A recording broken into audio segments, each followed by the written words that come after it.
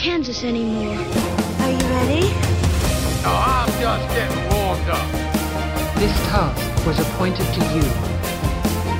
I said I want the truth! I say we take off and nuke the entire site in orbit. Dodge this.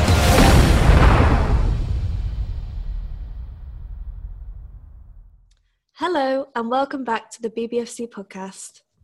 After the most difficult start to the year, which saw us spending almost all of our time at home, here at the BBFC, we've been keeping our eyes on the lockdown roadmap and awaiting news that cinemas can finally reopen.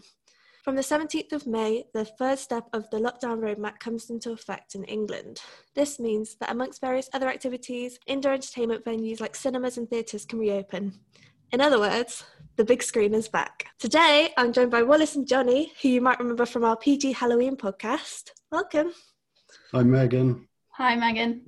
We'll be chatting about what's to come on the big screen this month, how we classified the films coming out in cinemas now, and what films we're most looking forward to watching. We've got, I think, 3 big dates in May. So on the 17th, we've got Nomadland, The Courier, Sound of Metal, Those Who Wish Me Dead, and Spiral from the Book of Saw. And then on the 21st of May, we've got Peter Rabbit 2. And on the 28th of May, we've got Cruella and The Conjuring 3, The Devil Made Me Do It. Out of those ones, which are you guys most looking forward to watching? Peter Rabbit 2, probably for me, I think. Love a bit of Beatrix Potter and well-dressed rabbits. And I really enjoyed the first one. So yeah, I think that's up there for me. What about you, Johnny? We've seen quite a lot of those films already between us. So let me mention something that's not on that list, which is Censor. Censor is of particular interest to people working at the BBFC because it's about a fictional classification body and it's a horror film, and we're all going to be very excited to see that. Definitely. I think the director, Prana, she came to the BBFC when she was doing her research. So keep your eyes peeled because we might have a special on the podcast about Censor when it comes out. So, Johnny, that's one that you'll be looking forward to. Very much. And Megan, can I say as well that I'm so happy that we've got here finally to the stage where the cinemas are opening again. And can I mention 2 particular cinemas? The McRoberts Centre at Stirling University. It's about 10 minutes walk from where I grew up. And I've seen that films there as a boy and as a man used to 18s. My old dad took me to see one film in particular there when I was 10, which I'm sure is the reason I'm at the BBFC now. So thank you to the mighty McRobert. And the other one is the new Picture House. It's in St Andrews in the Kingdom of Fife. And it opened in 1930, and I'm absolutely sure the members of my family have been going there ever since. Wow. So just to take a few short years in particular there, I saw GoldenEye and Scream and Good Will Hunting and Titanic. The first time I saw the Phantom Menace poster with Darth Vader's shadow was in the foyer of the new Picture House. So both of those places especially, but to all cinemas in general, thank you. I hope you're all right. And Wallace and me and Megan and everyone at the BBFC, and I'm sure everyone listening, we've missed you and we're so excited for you today. Absolutely. That makes me think, Wallace, do you have a cinema that is memorable to you or that you went to quite a lot when you were younger? There was only so many cinemas in Stoke-on-Trent. There used to be the ABC, I think it was called, and I remember going there with my dad. I can remember seeing The Grinch one Christmas, which was very nice, and it had sort of old red seats. It's no longer there, unfortunately. I think I'm not sure what it is now. Maybe it's a Tesco, unfortunately. But yeah, and I remember you brought up the Phantom Menace, Johnny, and I remember seeing that in a town hall in Longton, actually, which is local to where I grew up. And they used to do film days there and sort of put like little plastic seats out, which were not the most comfortable. But I didn't really notice that because I was absorbed in the film. But yeah, Rich, I share your enthusiasm, Johnny, for cinemas reopening. I'm really excited for cinemas to reopen, and I'm so glad we could finally do this podcast after so long of us just waiting at home. And I think many people share your sentiments. So we did recent research which shows that 92% of teens say they're planning on returning to the cinema once they open, and 9 in 10 of them, so 88%, said they felt safe heading back to the cinema. So, I mean, there's appetite. People are so excited to go visit cinema, but is there anything that people need to know about measures to keep safe in cinema? I think it's important to say that, you know, you can check your local cinema website when you're booking your tickets, and I'm sure they've got all of their kind of information up on their website for that. I think a lot of venues will require you to wear a mask throughout the film, but maybe not when eating and drinking. That might be quite difficult. And exhibitors will be taking extra care to ensure that cinemas are cleaned regularly and disinfected between screenings, and also that their employees are wearing sort of appropriate PPE as well. There might also be reduced ticketing to do with sort of keeping up social distancing inside, so it's always worth kind of booking your tickets in advance, especially for some of the big names that we've mentioned, so you don't miss out. Yeah, and with 92% of teens saying they want to go back to the cinema when they open, you might have to book in advance because I'm sure they're going to be absolutely packed. In today's podcast, we've talked about all the films that are going to be out, but we're really going to be honing in on some of the more family-friendly options. So we're going to be talking about Peter Rabbit, Cruella, Godzilla vs. Kong, and Nomadland. We'll start with Peter Rabbit 2, and I'm sure this is one that lots of parents will be familiar with and that lots of kids are just so excited to see. It's a comedy adventure about our famous mischievous rabbit who falls in with a gang of criminal animals who are plotting a heist. We rated it U for mild comic violence, very mild threats, and rude humour. Johnny, can you tell me a little bit more about how we classified this film? Sure. So the BBFC has rated dozens and dozens of Peter Rabbit films and TV shows over the years, and they've all been rated U, except the film that this is the sequel to, Peter Rabbit 1, which was a PG for both threat and violence. And one of the things, if you remember, of course, that we had to consider very carefully in that film was a moment when the rabbits throw fruit at Mr. McGregor, who is allergic to them. There's nothing like that in the sequel. We rated it U, which means that any child over 4 should be fine with the film. The issues that you will see on the black card, in the cinema, Megan, it's actually happening, are mild comic violence. It opens with a wedding brawl, for instance. Now, if you're eagle-eyed, you'll notice that we describe the violence as mild rather than very mild, which would be the norm at U. And that's because there is a little detail to the violence. For instance, in the opening few minutes, there's a slow motion kick to the face, but it's from a rabbit to a human, and all of the violence is purely comic and silly. The second issue we mentioned is very mild threat. So there are chase sequences. The animals are in danger at times, but not for very long, and everything resolves quickly in a completely reassuring way. And the last thing we mentioned on the black card, very mild rude humor. Listeners, it is my very solemn duty to tell you that in this film, there may be jokes about bottoms, bodily functions perhaps, but they really are of the very mildest sort. It's a film about a children's author, and of course it takes characters from the great children's author, Beatrix Potter. And can I tell you, Megan, a fact that I marvel at, I mean, almost on a daily basis? Yes, absolutely. This is an obsession of mine. It's that this country is on the most incredible run of children's authors. It's unlike anything anywhere else in the world that I know of, in any field of creativity.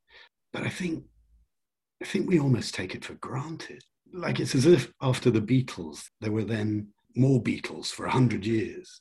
That's the equivalent. So Lewis Carroll and Alice, Robert Louis Stevenson, P.L. Travers and Mary Poppins, A.A. Milne and Pooh, Beatrix Potter herself, Dodie Smith, who invented the great Cruella de Vil, who Wallace is going to talk about in a second, Enid Blyton, the great professors, Tolkien and Lewis, into Roald Dahl, whose name is probably on more films than all of the others put together. And You know, these are names that are on some of the biggest and best loved films in history. And then Roald Dahl dies in 1990, and it looks like this great run has come to an end.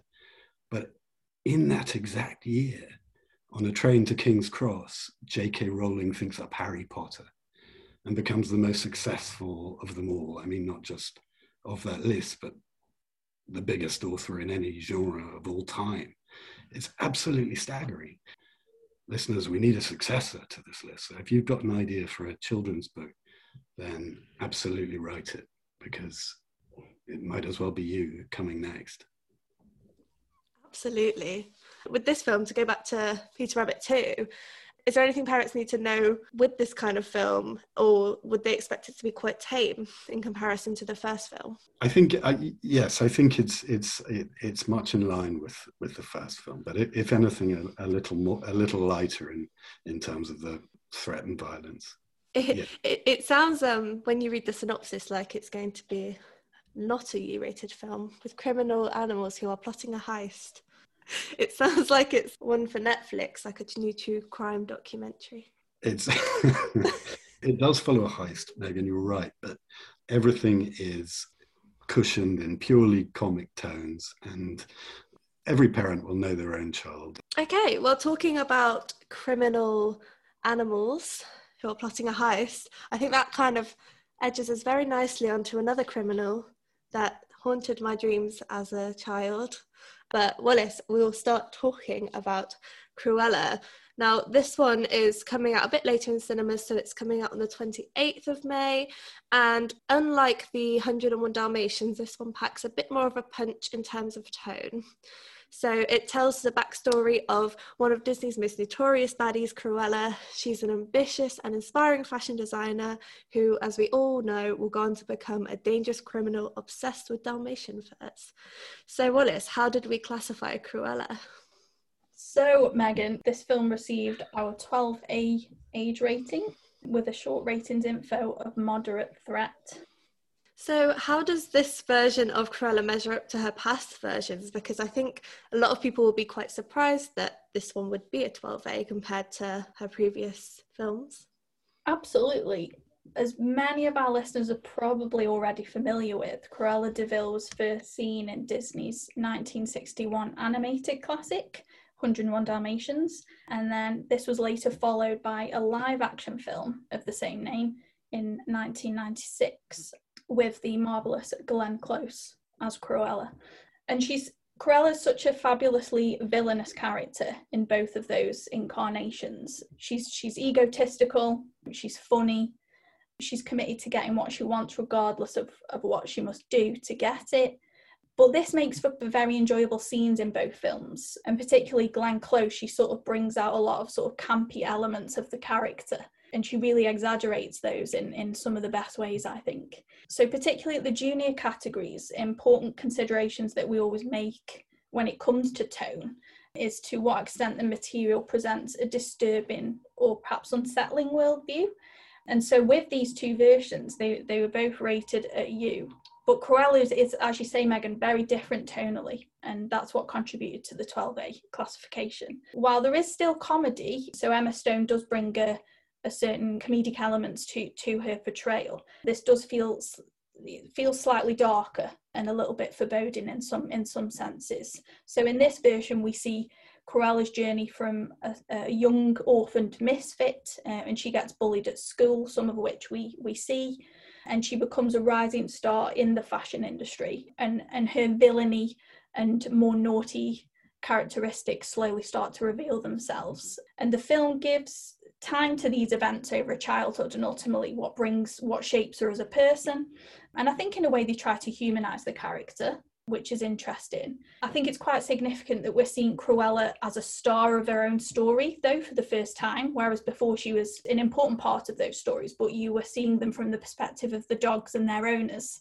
Whereas this one is very much about Cruella and the sort of naughty person that she becomes. So leading on from this, I also think perhaps a noticeable difference for me is the rather aggressive Dalmatian dogs in the film featured in Cruella. So unlike the previous versions where we've got quite lovable spotty pups, everywhere, which is sort of adorable. This version, we've got Baroness, who is the villain in this particular incarnation. Her Dalmatians are very badly behaved, you know, and we often see them sort of snarling and gnashing their teeth at people. And in some scenes, we see them chase and lunge at people. So I think that was also a big difference for me. So yes, the very, very sort of different to the previous versions. Yeah, which might surprise viewers. That's so interesting, because I was looking at, we've got the rated trailer on our website, which I'd definitely check out if you're looking for an activity to do. You can have a go at guessing what age rating you think it is.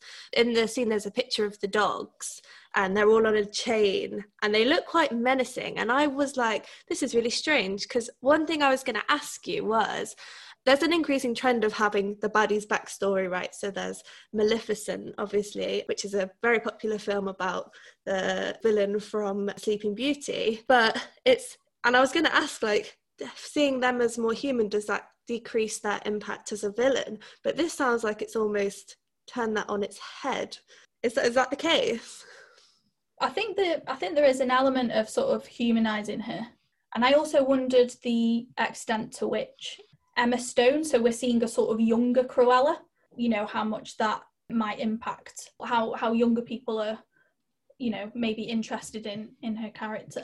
I really enjoy Emma Stone as an actress. I think she's a very good actress, so I'm quite excited to see her in a more villainous role, because she tends to not really venture into that area, unless I'm wrong. A lot of the films I've seen of her, she's not necessarily played an evil or villainous character, so I presume it's quite strange to see her in this kind of role. Yeah, it's quite a stark contrast to La La Land, I have to say. I don't think we see a dancing Cruella. It's a very different role for her. And watching the trailer, there were flames and, you know, there were weapons, and it seemed to be quite an intense film just from looking at the trailer. So are there any scenes in particular that parents should be on the lookout for if they're perhaps going to take any of their younger children to the cinema?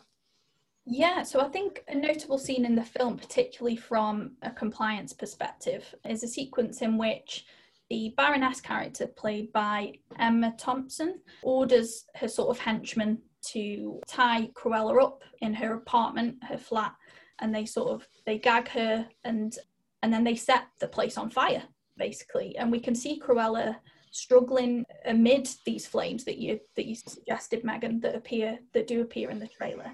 And this is quite a sustained sense of threat that goes on. And we found it a little too much to reconcile with our guidelines at PG, which state that frightening sequences or situations where characters are in danger should not be prolonged or intense. And the lack of anything kind of fantastical or comical in this sequence, it really sort of added that darker tone to this particular incarnation of Cruella. And it's definitely something that we considered more moderate, and that's why we flagged it in our short ratings info. But yeah, as you say, there's also, we've got sort of scenes of criminality as well. We see Cruella with her two sort of lovable stooges, Horace and Jasper, and they're sometimes sort of hot wiring cars and looting stores, you know, running away from police, that sort of thing. And we do see some weaponry as well. There's a sequence which features a sort of hairpin, which is kind of extracted in a rather intentional manner. I was going to say that I don't have any criticisms of 101 Dalmatians, the Disney film. But if you did have one criticism of it, it might be that you can't possibly believe that Anita and Cruella de Vil were ever friends. I mean, Cruella is she's so obviously evil. And in this film, I think we sort of see the humanity behind Cruella, and we see why her henchmen are so loyal to her, and we come to like her ourselves, I think, don't we, Wallace? I think we do. Yeah, I would agree there, Johnny. Does that likability mean that you prefer her Cruella? Which version of Cruella do you prefer the most? I just loved Glenn Close in the live action. It's something that I've watched over and over again and will continue to do so, just because she's so fabulously mean. Yeah, she's mean, but she looks fabulous doing it. And sort of animal cruelty aside, yeah, she's fabulous. And what about you, Johnny? Who is your favourite iteration of Cruella? Well, I do think the original is the best, but I would say that if you're a parent and you're worried that Cruella in this film might be using a cigarette holder or harvesting dogs for fur, then you don't have anything to worry about. Fantastic. I think that just about covers Cruella. Thank you very much.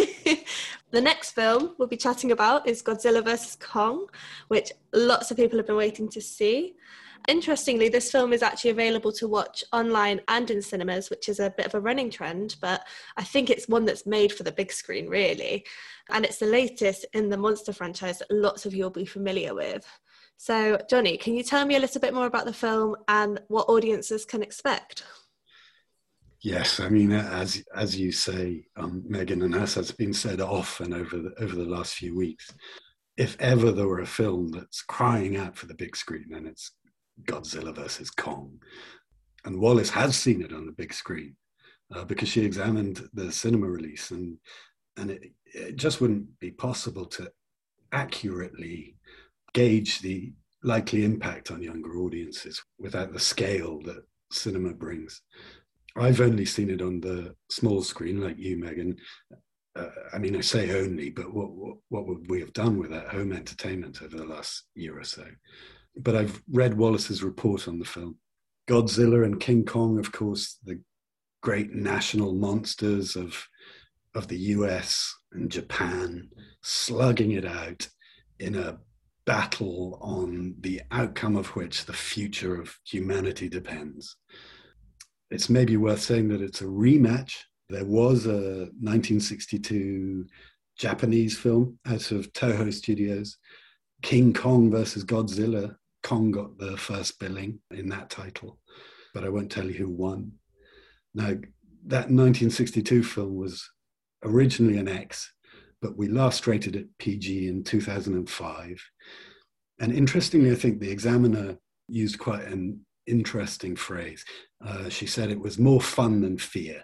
I think that applies to this 2021 version also. It's more fun than fear.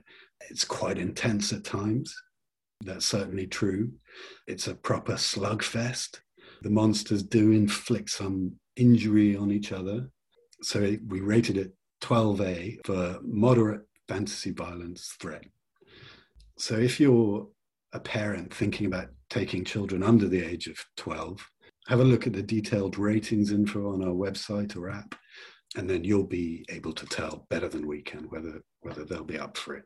So monster films have got quite a long history at the BBFC, and we've classified lots and lots of different monster films, specifically in this franchise as well. What kind of precedent do we have for classifying these kind of monster films? Does the fact that they're monsters really mitigate the impact? Yes, I think it does. I mean, as you know, Megan, we ask 10,000 cinema goers about issues every 5 years, and they consistently tell us that it's real world terrors that they worry about most on film. And when it comes to threat and violence between two imaginary monsters, they're a bit more relaxed. And the last year has been bad, but until the point where there are actual monsters rampaging through the streets, then people expect us to be a bit more lenient in our classification of films like Godzilla vs. Kong. I mean, if you think of Cloverfield, that's 15, another great monster movie. And there the threat, again, is largely fantastical, but it's a very different film to Godzilla vs. Kong. It's bleaker. It feels much more like a horror film. The threat is directed at humans more than in this film. There's realistic bloodshed. And so the fantastical element there wasn't considered enough to bring it down to 12A. That's interesting talking about the tone in monster films and the impact that has, because I think a lot of our followers and people on Twitter seem to find the difference between fantasy and tone. Well, if it's a monster, then you can't really apply it to real life, but I think the tone has such an impact, doesn't it? Like the way it makes you feel and the horror that you feel when you watch it. And aside from the violence and the kind of action, which I think is the main reason people are watching this kind of film, for the action scenes, one thing that I found quite interesting is that there's a cut-off use of strong language in the film, How do we classify implied language at 12A? Because the swear word isn't said, but it's very much implied. Yes, it is. I mean, to be clear, there's a line that is, I think, something like "what the f," and with a line like that, we have to make a judgment on how identifiable the following word is. If, for instance, they mouth a word and you can see it being formed on their lips, then that would be identifiable to some extent. But here, there's no sense of that.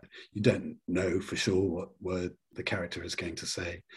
And for that reason, it's implied strong language rather than just strong language. Interesting. Thank you very much, Jenny. Now we'll finally move on to the Oscar-winning Nomadland, which is a US drama in which a woman starts a new life on the road in the American Midwest after the economic collapse of her town.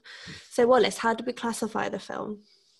So Nomadland is classified at 12A for suicide references, infrequent, moderate, bad language. And the long ratings info suggests kind of emotional upset, especially with the suicide references. How comfortably does this film sit at 12A, and what do parents need to know before watching it with their teenagers? I think it's important to know that the film does deal with some tricky themes. So we see the protagonist, Fern, who is travelling around in a camper van after the death of her husband, and sort of we see her sense of restlessness as she moves from place to place. And we sometimes see her struggling to find work. We see her struggling to fix her van, which is obviously serves as both her home and a means of transport in the film. And we also see her having to say goodbye to friends that she's met, that she won't see for long periods of time, and also like a tension with her family, who are very much sort of rooted to one place and perhaps sort of struggle to understand why she lives the life that she does. So yeah, there's quite a few tricky themes that it deals with, but it's important to say that the film, even though there are these kind of darker moments that we see, and as you mentioned, Megan, you know, there are some references to suicide. We felt that these were handled in a manner that is appropriate for teens, you know, and the film does have heartwarming moments. We do see Fern very much engrossed in a community of people who are like-minded and who appreciate the same things as her. And although she might not always have that, you know, those moments in her life do make her want to carry on living how she does. I was part of the team who classified this, and at the time it did, for me, bring out feelings of isolation and loneliness that perhaps were very much linked to the pandemic at the time, and sort of, not living the life that I'm used to, not seeing people as much and not having that same interaction face to face with people. I think it did bring out those feelings for me. And so in some senses that was a little unsettling. But at the same time, I do think it's important to say that, you know, at 12A, we like to see darker moments sort of balanced out with lighter ones. And this film does offer that. And as always, it's important to sort of check our long ratings info for a bit more detail on what can be expected. And I'm sure, as every parent knows, you know, they'll know their child and what their child may or may not want to see. And I mean, I guess these kind of films that touch on the themes of kind of emotional upset, or that touch on these themes, are probably quite good ones to have conversations with your kids about and kind of open those conversations. And a lot of our research says that, you know, these films can facilitate conversations around loneliness, which is perhaps quite relevant around this time, especially as some people are still kind of feeling the effects of lockdown. So what kind of conversations can this film encourage between parents and their teens? So I think what I took away from the film in particular is how it shows that a sense of home sort of looks and feels differently to everyone. So for some, it might mean a particular place. So it might mean a sort of house or an apartment in a particular city or part of the world. But for others, home could mean a sort of community of like-minded people. It might be who you're spending your time with, not necessarily sort of where you're spending your time.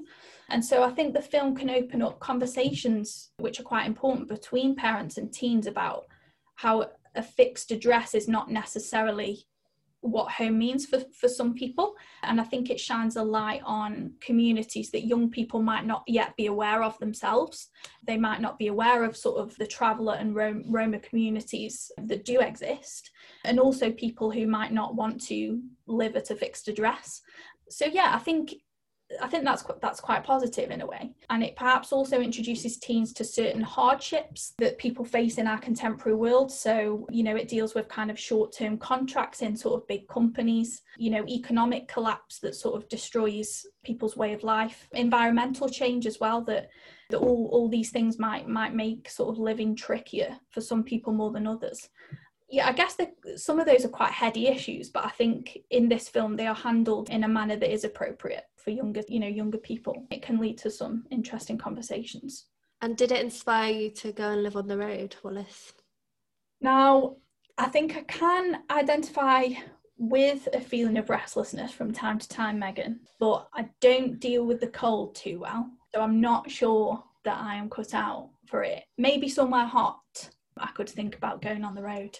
But I am one for home comforts, so maybe not. You'd need a TV where you could watch lots of films and TV. Maybe that would encourage me to become a nomad. And what about you, Johnny? Would you ever take to the road? I don't think I would, Megan. I think I'm too fond of my home comforts. But one thing that's maybe interesting to note about Nomadland is, and this is a discrepancy between our classification system and those of other countries. In this case, the US, who rated Nomadland R. And the reason they cite for that was the nudity. Now, we don't even mention the nudity in our short ratings info. Wallace, of course, mentions it in the longer ratings info. But audiences tell us that they're relaxed about nudity where it's in a natural circumstance. In this case, it's the main character having a bath in a lake. And so it wasn't a category-defining classification consideration for us. That reminds me of Emma, which was classified U last year for natural nudity. And it was a scene where he was just changing. So I guess there's precedent for us classifying scenes in that context at even the very junior category, which is a quite stark disparity to our US counterparts. And I think audiences were caused some bafflement initially when they saw the black card and saw natural nudity and wondered what natural nudity was. But literally, it's just nudity in a natural context as opposed to a sexual one. That's really interesting. And I always think it's so interesting to look at all the ways that people classify differently across the different countries. Well, I think that nicely rounds up our podcast. So thank you so much to both of you for joining me. If you have any questions or would like to chat to us more about the podcast, please do drop us a message on Twitter at BBFC, Facebook, or our Instagram. You should also check out our app, which is full of cinema times and trailers so that you can choose a film that's right for you and your family. We're also going to be launching a brand new newsletter for parents, which will be full of the latest trailer ratings, guides, and our activities for families. And you can sign up now on our website. We hope you're looking forward to heading back to the cinema on the 17th, and we'll see you at the movies.